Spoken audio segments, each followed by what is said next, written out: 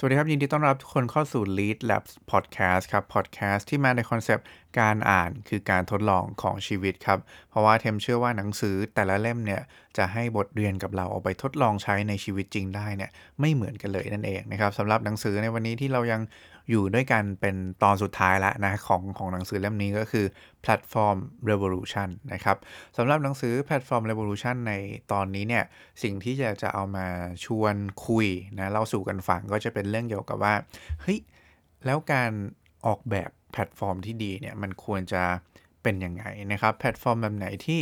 มันออกแบบมาแล้วมันถึงมีความประสบความสำเร็จเราควรจะใส่ใจนะครับกับเรื่องอะไรเป็นหลักบ้างนะครับอันนี้คือสิ่งที่อยากจะมาชวนเล่าสู่กันฟังในวันนี้นะครับก็จริงๆเวลาเราจะดีไซน์แพลตฟอร์มอะไรสักอย่างหนึ่งนะครับคราวที่แล้วที่พูดไปแล้วเนาะว่าแพลตฟอร์มมันเหมือนเป็น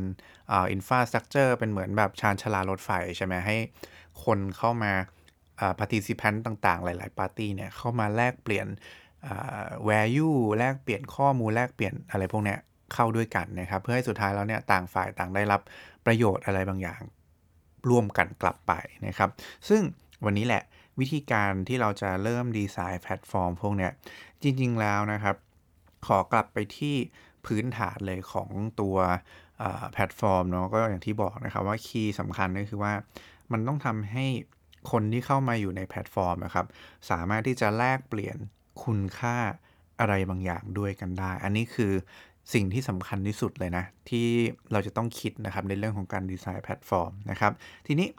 ในการที่เราจะแลกเปลี่ยนคุณค่าอะไรต่างๆได้เนี่ยแน่นอนว่ามันมีอินเตอร์แอคชั่นหลายอย่างที่มันเกิดขึ้นอ่ะมันมีกระบวนการหลายอย่างที่มันเกิดขึ้นนะครับกว่าเราจะแลกเปลี่ยนคุณค่าเหล่านี้ระหว่างกันได้คุณยกตัวอย่างง่ายๆเหมือนอันนี้เป็นโลกทั่วๆไปเลยนะเหมือนคุณจะไปซื้อของที่ตลาดเนี่ยครับคุณเดินไปที่ตลาดใช่ไหมคุณก็เห็นเฮ้ย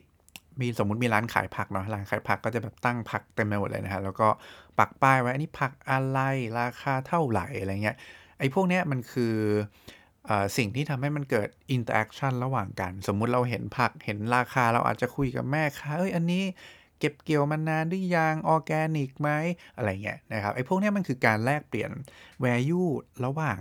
กันหมดเลยนะครับแต่ว่าแทนที่มันจะเกิดจากการแลกเปลี่ยนแบบต่อหน้าใช่ไหมเวลาเราไปในโลกออฟไลน์เนี่ยเคสเนี่ยครับ value เหล่าเนี้ย interaction เหล่าเนี้ยมันต้องถูก facilitate ผ่านแพลตฟอร์มนะครับซึ่งสิ่งที่เราแลกเปลี่ยนกันเนี่ยในระหว่างแพลตฟอร์มเนี่ยระหว่างผู้เทมขอเรียกเป็น2กลุ่มแล้วกันนะระหว่างผู้ผลิตก็ได้producer นะครับก็อีกกลุ่มหนึ่งคือ consumer คือผู้ที่เข้ามาใช้งานในแพลตฟอร์มมาเสพอะไรต่างๆในแพลตฟอร์มเป็นหลักนะครับสิ่งที่ทำให้เกิด interaction ระหว่างแพลตฟอร์มได้เนี่ยมันมีอยู่3รูปแบบนะครับอย่างแรกเลยการexchange ข้อมูลระหว่างกันนะครับก็คือเรื่องของ information อย่างที่2ครับการแลกเปลี่ยนสินค้าและบริการบนแพลตฟอร์มเลยนะครับอันนี้ก็คืออันที่2อันที่3ครับหรือว่าจริงๆการแลกเปลี่ยนตรงนี้ครับมันก็เป็นการinteraction เหล่านี้มันเกิดในเรื่องของcurrency เป็นอะไรที่มันมีสิ่งที่มันเป็นมูลค่ามีความหมายกับเรานะครับไปดูกันทีละอันแล้วกันจะได้เข้าใจกันมากขึ้นนะครับอันแรกเลยเนาะการแลกเปลี่ยนข้อมูลใช่ไหมฮะจริงๆเวลาเราจะซื้อของใช่ไหมหรือเราจะไปทำอะไรสักอย่างหนึ่งที่เป็น business เนี่ยนะครับ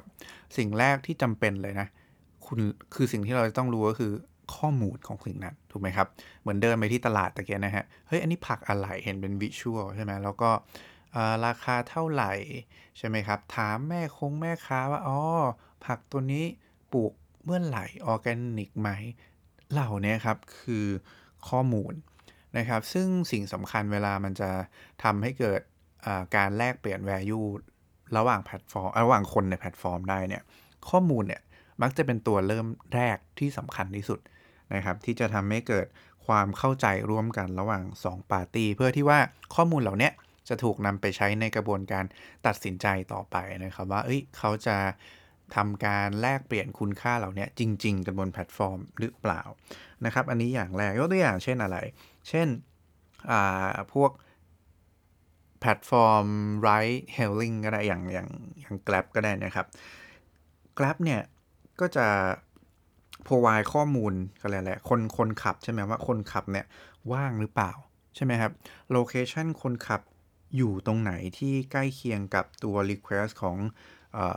คนผู้โดยสารหรือเปล่าอย่างเงี้ยหรือว่าอย่างวงในอย่างเงี้ยใช่ไหมฮะก็ provide ข้อมูลว่าเอ้ยร้านอาหารอยู่ที่ไหนใช่ไหมมีอาหารอะไรน่ากินบ้างมีรูปเป็นยังไงมีรีวิวมีเรตติ้งเป็นยังไง เหล่านี้คือ exchange of information นะครับซึ่งมันเกิดขึ้นในแพลตฟอร์มนั่นเองนี่คืออย่างแรกนะครับอย่างที่2การแลกเปลี่ยนสินค้าและบริการจริงๆนะครับซึ่งในเคสเนี้ยก็มันก็เกิดได้ผ่านแพลตฟอร์มเหมือนกันนะครับยกตัวอย่างเช่นอะไรเช่นว่าคุณไปอะไรเดียขายของผ่าน Facebook ก็ได้ Facebook Page อย่างเงี้ยคุณลงของไว้มี Facebook มีช็อปใช่ไหมครับเนี่ยเราก็สามารถที่จะซื้อสินค้าบริการเหล่านี้นะผ่านทางแพลตฟอร์มได้กดปุ๊บลิงก์ไป Subscription ต่างๆบนเซอร์วิสที่เราเอาไปขายอะไรเงี้ยได้ปั๊บเลยใช่ไหมครับเหล่านี้ก็คือสิ่งที่มันเกิดขึ้น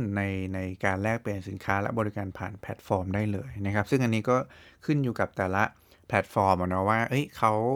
ให้มีการแลกเปลี่ยนตัวสินค้าและบริการตรงเนี้ยแลกเปลี่ยนคุณค่าตรงเนี้ยผ่านบนแพลตฟอร์มจริงๆเลยไหมนะครับหรือว่าบางเคสเนี่ยมันอาจจะเป็นการแลกเปลี่ยนสินค้าและบริการเนี่ยนอกแพลตฟอร์มก็เป็นไปได้ยกตัวอย่างให้เห็นภาพเช่นอะไรเช่น Grab เหมือนเดิมนะครับเราเรียกกระบวนการวิธีการคิดแบบนี้ว่า O2O เนอะหรือว่า Online to Offline นะครับก็คือพูดให้เข้าใจง่ายๆว่าออนไลน์participant น่ะคือการมาเกี่ยวข้องกันบนโลกออนไลน์เพื่อ convert ไปเป็น offline service นะครับยกตัวอย่างเช่น Grab อย่างเงี้ยนะฮะคุณเข้ามาดูข้อมูลมากดเลือกฉันอยากจะไปขึ้นเป็นรถอะไรใช่ไหมแล้วฉันจะไปไหนอย่างเงี้ยนะครับเสร็จแล้วมันก็จะขึ้นข้อมูลต่างๆมาแลกเปลี่ยนแล้วเป็นการเรากดโอเคนะครับอันเนี้ยจบละคนขับรถก็จะมารับเราที่เป็นเซอร์วิสจริงๆอยู่บนโลกจริงๆอย่างเงี้ยอันนี้คือ O2O นะครับซึ่งอย่างที่บอกว่าการแลกเปลี่ยนพวกสินค้าและบริการเหล่านี้มันอาจจะเกิดขึ้นในระหว่างแพลตฟอร์มเลยก็ได้นะครับหรือว่าเกิดขึ้นในโลกของความจริงนอกแพลตฟอร์มก็เป็นไปได้นะครับแต่ว่าต้องอยู่ในข้อกำหนดที่ว่าไอ้ข้อมูลที่มันเกิดขึ้นเหล่านี้ในการขับไปส่งรับลูกค้าแล้วไปส่งแล้วอย่างเงี้ยครับต้องถูก track ได้บนแพลตฟอร์มอีกทีหนึ่งด้วยนะครับมันเลยมีการต้องกดว่าโอเคนะฉันจบงานแล้วอย่างเงี้ยมีเรตติ้งนะโอเคฉันได้รับการบริการแล้วเป็นต้นเหล่านี้ครับก็คือเป็นตัวสิ่งที่ใช้ในการ control การ exchange อ่าสินค้าและบริการอีกทีหนึ่งนั่นเองนะอันนี้ก็ยกตัวอย่างนะครับถัดมาครับอันที่3ครับการแลกเปลี่ยนในสิ่งที่มันมีมูลค่าเนาะดูแล้วแบบเป็น currency เป็นค่าเงินอะไรบางอย่างได้นะครับในเคสนี้คือถ้าเรามองกันตรงๆนะเวลาพูดถึง currency ใช่ไหมบางทีเราอาจจะนึกถึงแบบเงินจริงๆเนาะการจ่ายเงินอะไรนี่ก็ถูกต้องนะครับแต่ว่ามันจะมีอีกรูปแบบของ currency อีกแบบหนึ่งซึ่งมันอาจจะไม่ใช่การจ่ายที่มันเป็นตัวเงินจริงๆยกตัวอย่างให้เห็นภาพเช่นอะไรเช่นรูปแบบของ value ที่เกิดมูลค่าเหล่านี้อาจจะเป็นเรื่องของจำนวนคนที่มาดูวิดีโอ YouTube ของเราอย่างเงี้ยครับจำนวนคนที่มา follow Twitter ของเราจำนวนคนที่มากดไลค์หรืออะไรหรือแบบ retweet อะไรเงี้ยคือไอ้พวกนี้จริงๆแล้วมันก็เป็นรูปแบบหนึ่งของ currency ที่มันเกิดขึ้นในแพลตฟอร์มนะครับแต่ว่าแทนที่มันจะเป็นแบบสิ่งที่จับต้องได้แบบเป็นเงินอ่ะมันกลายเป็น intangible forms นะครับของ value เหล่านี้นะครับซึ่งไอ้พูดง่ายๆว่ามันก็คืออะไรก็แล้วแต่ที่ทำให้คนเนี่ยรู้สึกว่าฉันรู้สึกดีฉันมีคุณค่าฉันมีชื่อเสียงมีอะไรพวกนี้ไอ้พวกนี้มันคือสิ่งที่จับต้องไม่ได้แต่ว่ามันเล่นในบทบาทเดียวกันคล้ายๆกับรูปแบบของสิ่งที่มันเป็น currency เป็นค่าเงินบางอย่างที่เกิดขึ้นในตัวแพลตฟอร์มนั่นเองนะครับซึ่งตรงนี้แหละมันก็จะลิงก์ไปสู่วิธีการที่ทำให้มันเกิดการแลกเปลี่ยนสิ่งต่างๆได้มากขึ้นไม่ว่าจะเป็นเงินจริงๆหรือว่าเราก็ยิ่งอยากใช้แพลตฟอร์มมากขึ้นเวลาเราใช้แล้วรู้สึกว่าเราได้รับการมองเห็นใช่ไหมมีคนมองเห็นเราอะไรล่ะมีตัวตนมากขึ้นอะไรเงี้ยซึ่งจริงๆมันก็มีข้อดีข้อเสียนะครับในเรื่องของชีวิตจริงๆนะ มันมีสารคดีอันหนึ่งอันนี้นอกเรื่องอีกแล้วนะครับชื่อว่า Social Dilemma นะก็ลองไปหาดูกันก็ได้อยู่ใน Netflix นะครับก็จะบอกให้เห็นว่าไอ้พวกวิธีการที่เขาใช้ในการดีไซน์แพลตฟอร์มเหล่าเนี้ยมันเอาจิตวิทยาเนี่ยมาใช้ในการคิดยังไงบ้างนะครับซึ่งจริงๆทั้งหมดเวลาเราดีไซน์แพลตฟอร์มเนี่ยผมว่าคอพื้นฐานอะมันคือกลับไปที่การเข้าใจมนุษย์นั่นแหละนะครับแล้วก็ทำไงให้เราใช้หลักจิตวิทยาให้มันเหมาะสมให้คนยังคงอยากจะมาใช้บริการแล้วก็อยู่ในระบบได้ความรู้สึกที่ดีกลับไปได้ด้วยอะไรเงี้ยแต่ว่าอันเนี้ยมันก็แล้วแต่คนมองว่าบางทีมันเป็นเรื่องที่โหใช้จิตวิทยาไปในทางที่ไม่ค่อยดีหรือเปล่านะครับแต่ว่าอันนี้ก็เป็นเรื่องปกติแล้วกันในวงการของแพลตฟอร์มบิสเนสนะครับที่เขาต้องทำให้คนน่ะเข้ามาใช้แพลตฟอร์มเขาเยอะๆเนาะอันนี้นอกเรื่องมานะครับโอเคกลับมาเข้าเรื่องนะตะกี้เราอยู่กันเรื่องของการแลกเปลี่ยน currency นะครับซึ่งโอเคอันนี้ตะกี้ก็พูดถึงรูปแบบของการแลกเปลี่ยนที่มันเกิดขึ้นในอินเตอร์แอคชั่นระหว่างคนในแพลตฟอร์มนะครับคราวนี้อยากจะกลับมาชวนคุยกันต่อว่าแล้วเวลาเราจะสร้างแพลตฟอร์มจริงๆเนี่ยนะครับมันควรจะเริ่มจากอะไรกันแน่นะครับอย่างแรกเลยก็คือสิ่งที่สำคัญที่สุดนะเวลาเราจะดีไซน์แพลตฟอร์มเนี่ยหนังสือเล่มนี้ครับแนะนำว่าให้เราเริ่มจากการหาว่าอะไรคือ core interaction ที่สำคัญที่สุดที่มันจะทำให้เกิดกระบวนการแลกเปลี่ยนคุณค่าระหว่างผู้ผลิตกับผู้บริโภคในแพลตฟอร์มได้นะครับซึ่งจริงๆไอ้เรื่องเนี้ยเราควรจะหาไปทีละอย่างมันควรจะมีแค่ one core interaction ในช่วงเวลาเดียวก่อนนะครับอย่าเพิ่งแบบโอ้ยหาอะไรแบบมาเต็มไปหมดนะครับเพราะว่าเวลาเราจะเทสพวก business ที่มันเป็น innovation เหล่านี้นะครับมันควรจะเทสทีละ use case เนาะเทสเป็นทีละฟีเจอร์เป็นสิ่งที่สำคัญทีละอันไม่ใช่สร้างอะไรมาเต็มไปหมดนะครับแล้วก็เอาไปทดลองแบบปรากฏว่าใช้ไม่ได้เลยเพราะว่าทุกคนงงนะครับเพราะฉะนั้นคีย์ก็เลยกลับมาว่าแล้วอะไรคือ core interaction ที่สำคัญที่สุดในแพลตฟอร์มที่เราอยากจะทำให้มันเกิดขึ้นให้มันอำนวยความสะดวกต่อผู้ผลิตและผู้บริโภคในแพลตฟอร์มให้ได้ซึ่ง core interaction เหล่านี้ครับจะเกิดได้ต้องมีอยู่3องค์ประกอบด้วยกันนะครับอย่างแรก participants คืออะไรก็คือคนที่เป็นผู้มีส่วนร่วมนะในกระบวนการแลกเปลี่ยนนะครับต้องคิดออกมาให้ได้นะครับอย่างที่2ครับเราเรียกมันว่า value unit เนาะ value unit คืออะไรก็คือคุณค่าที่เกิดการแลกเปลี่ยนกันในในกระบวนการตรงนั้นนะครับมีอะไรบ้างซึ่งอันเนี้ยก็จะคล้ายๆกันที่พูดไปตอนแรกแล้วนะมีไม่ว่าจะเป็น information goods or services or หรือว่าจะเป็น currency บางอย่างที่มันทำให้เกิดคุณค่านะครับต่อการ connect ในแพลตฟอร์มได้นะครับแล้วก็อันสุดท้ายก็สำคัญไม่แพ้กันนั่นคือฟิลเตอร์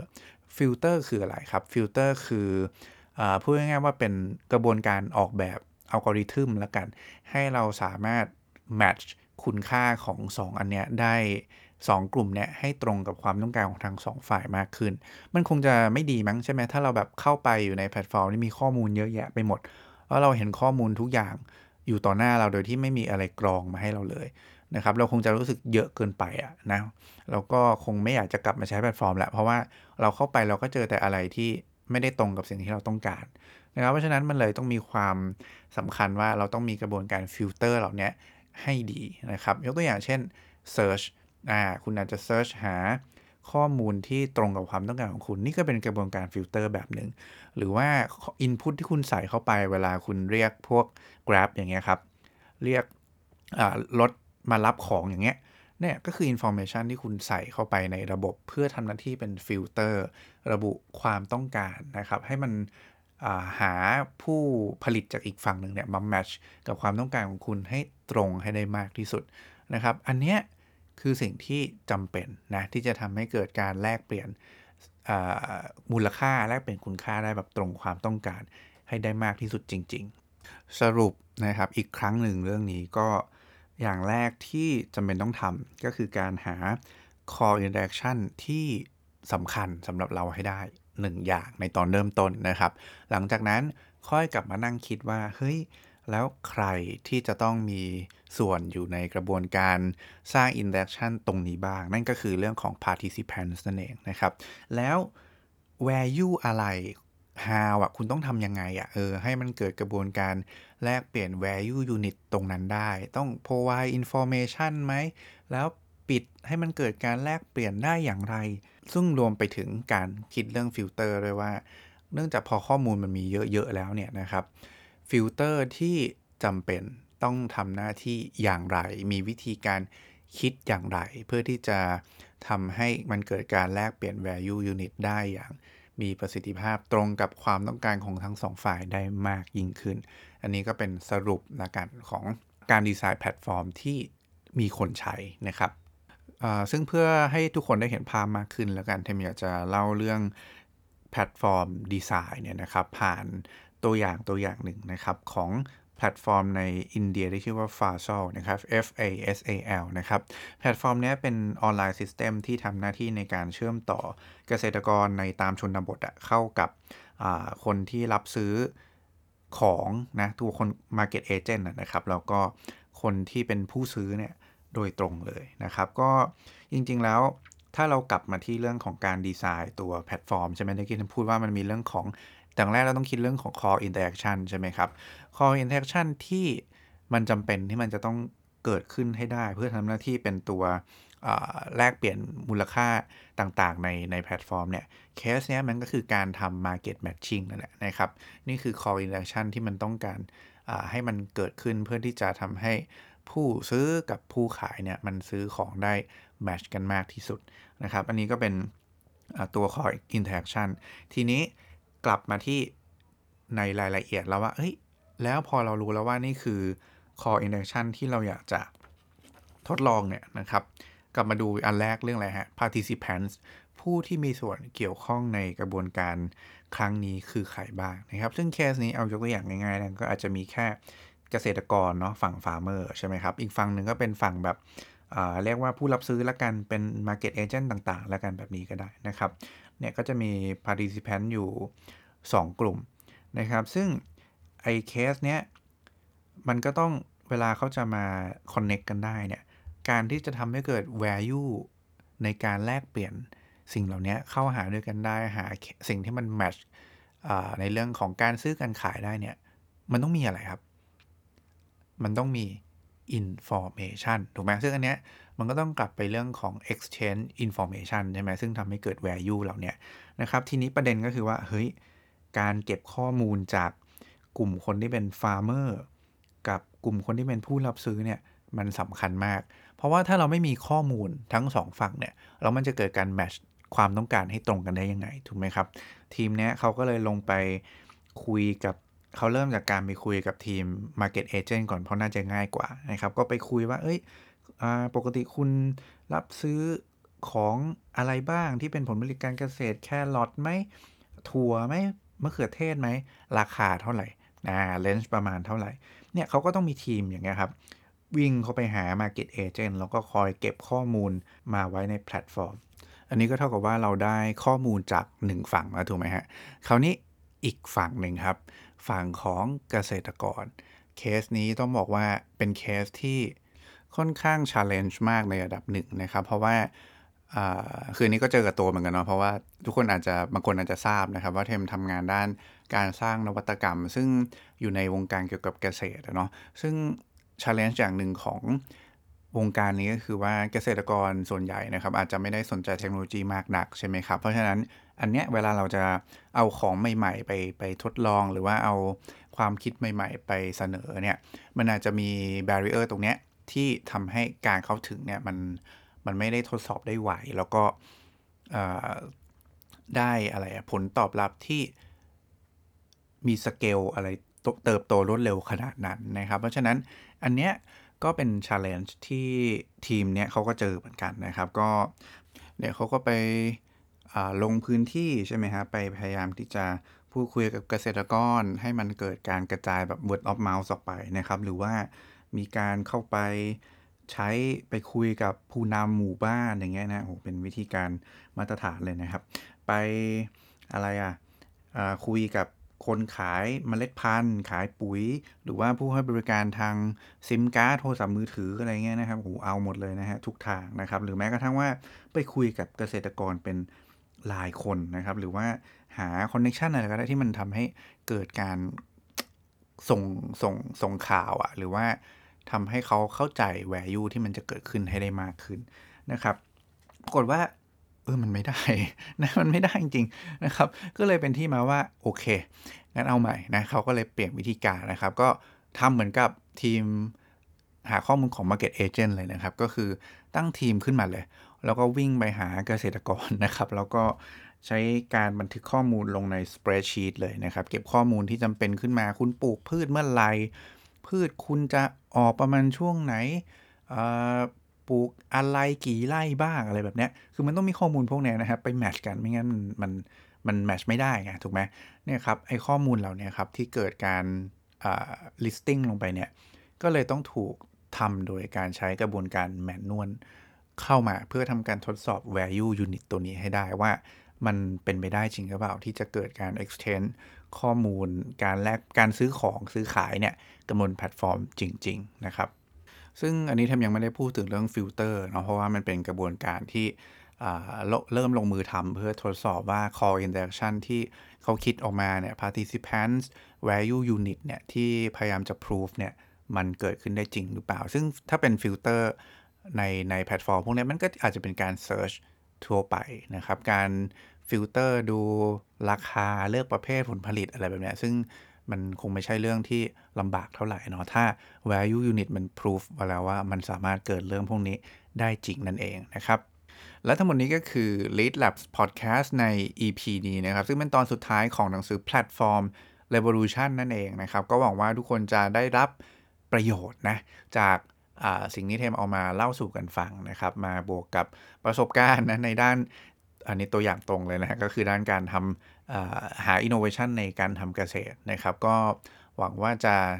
ได้รับความรู้กันเนาะยังไงถ้าชอบนะครับอย่าลืมก็ฝากกดไลค์นะครับกดแชร์แล้วก็ติดตาม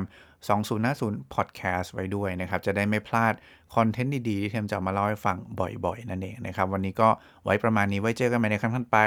ขอบคุณและสวัสดีครับ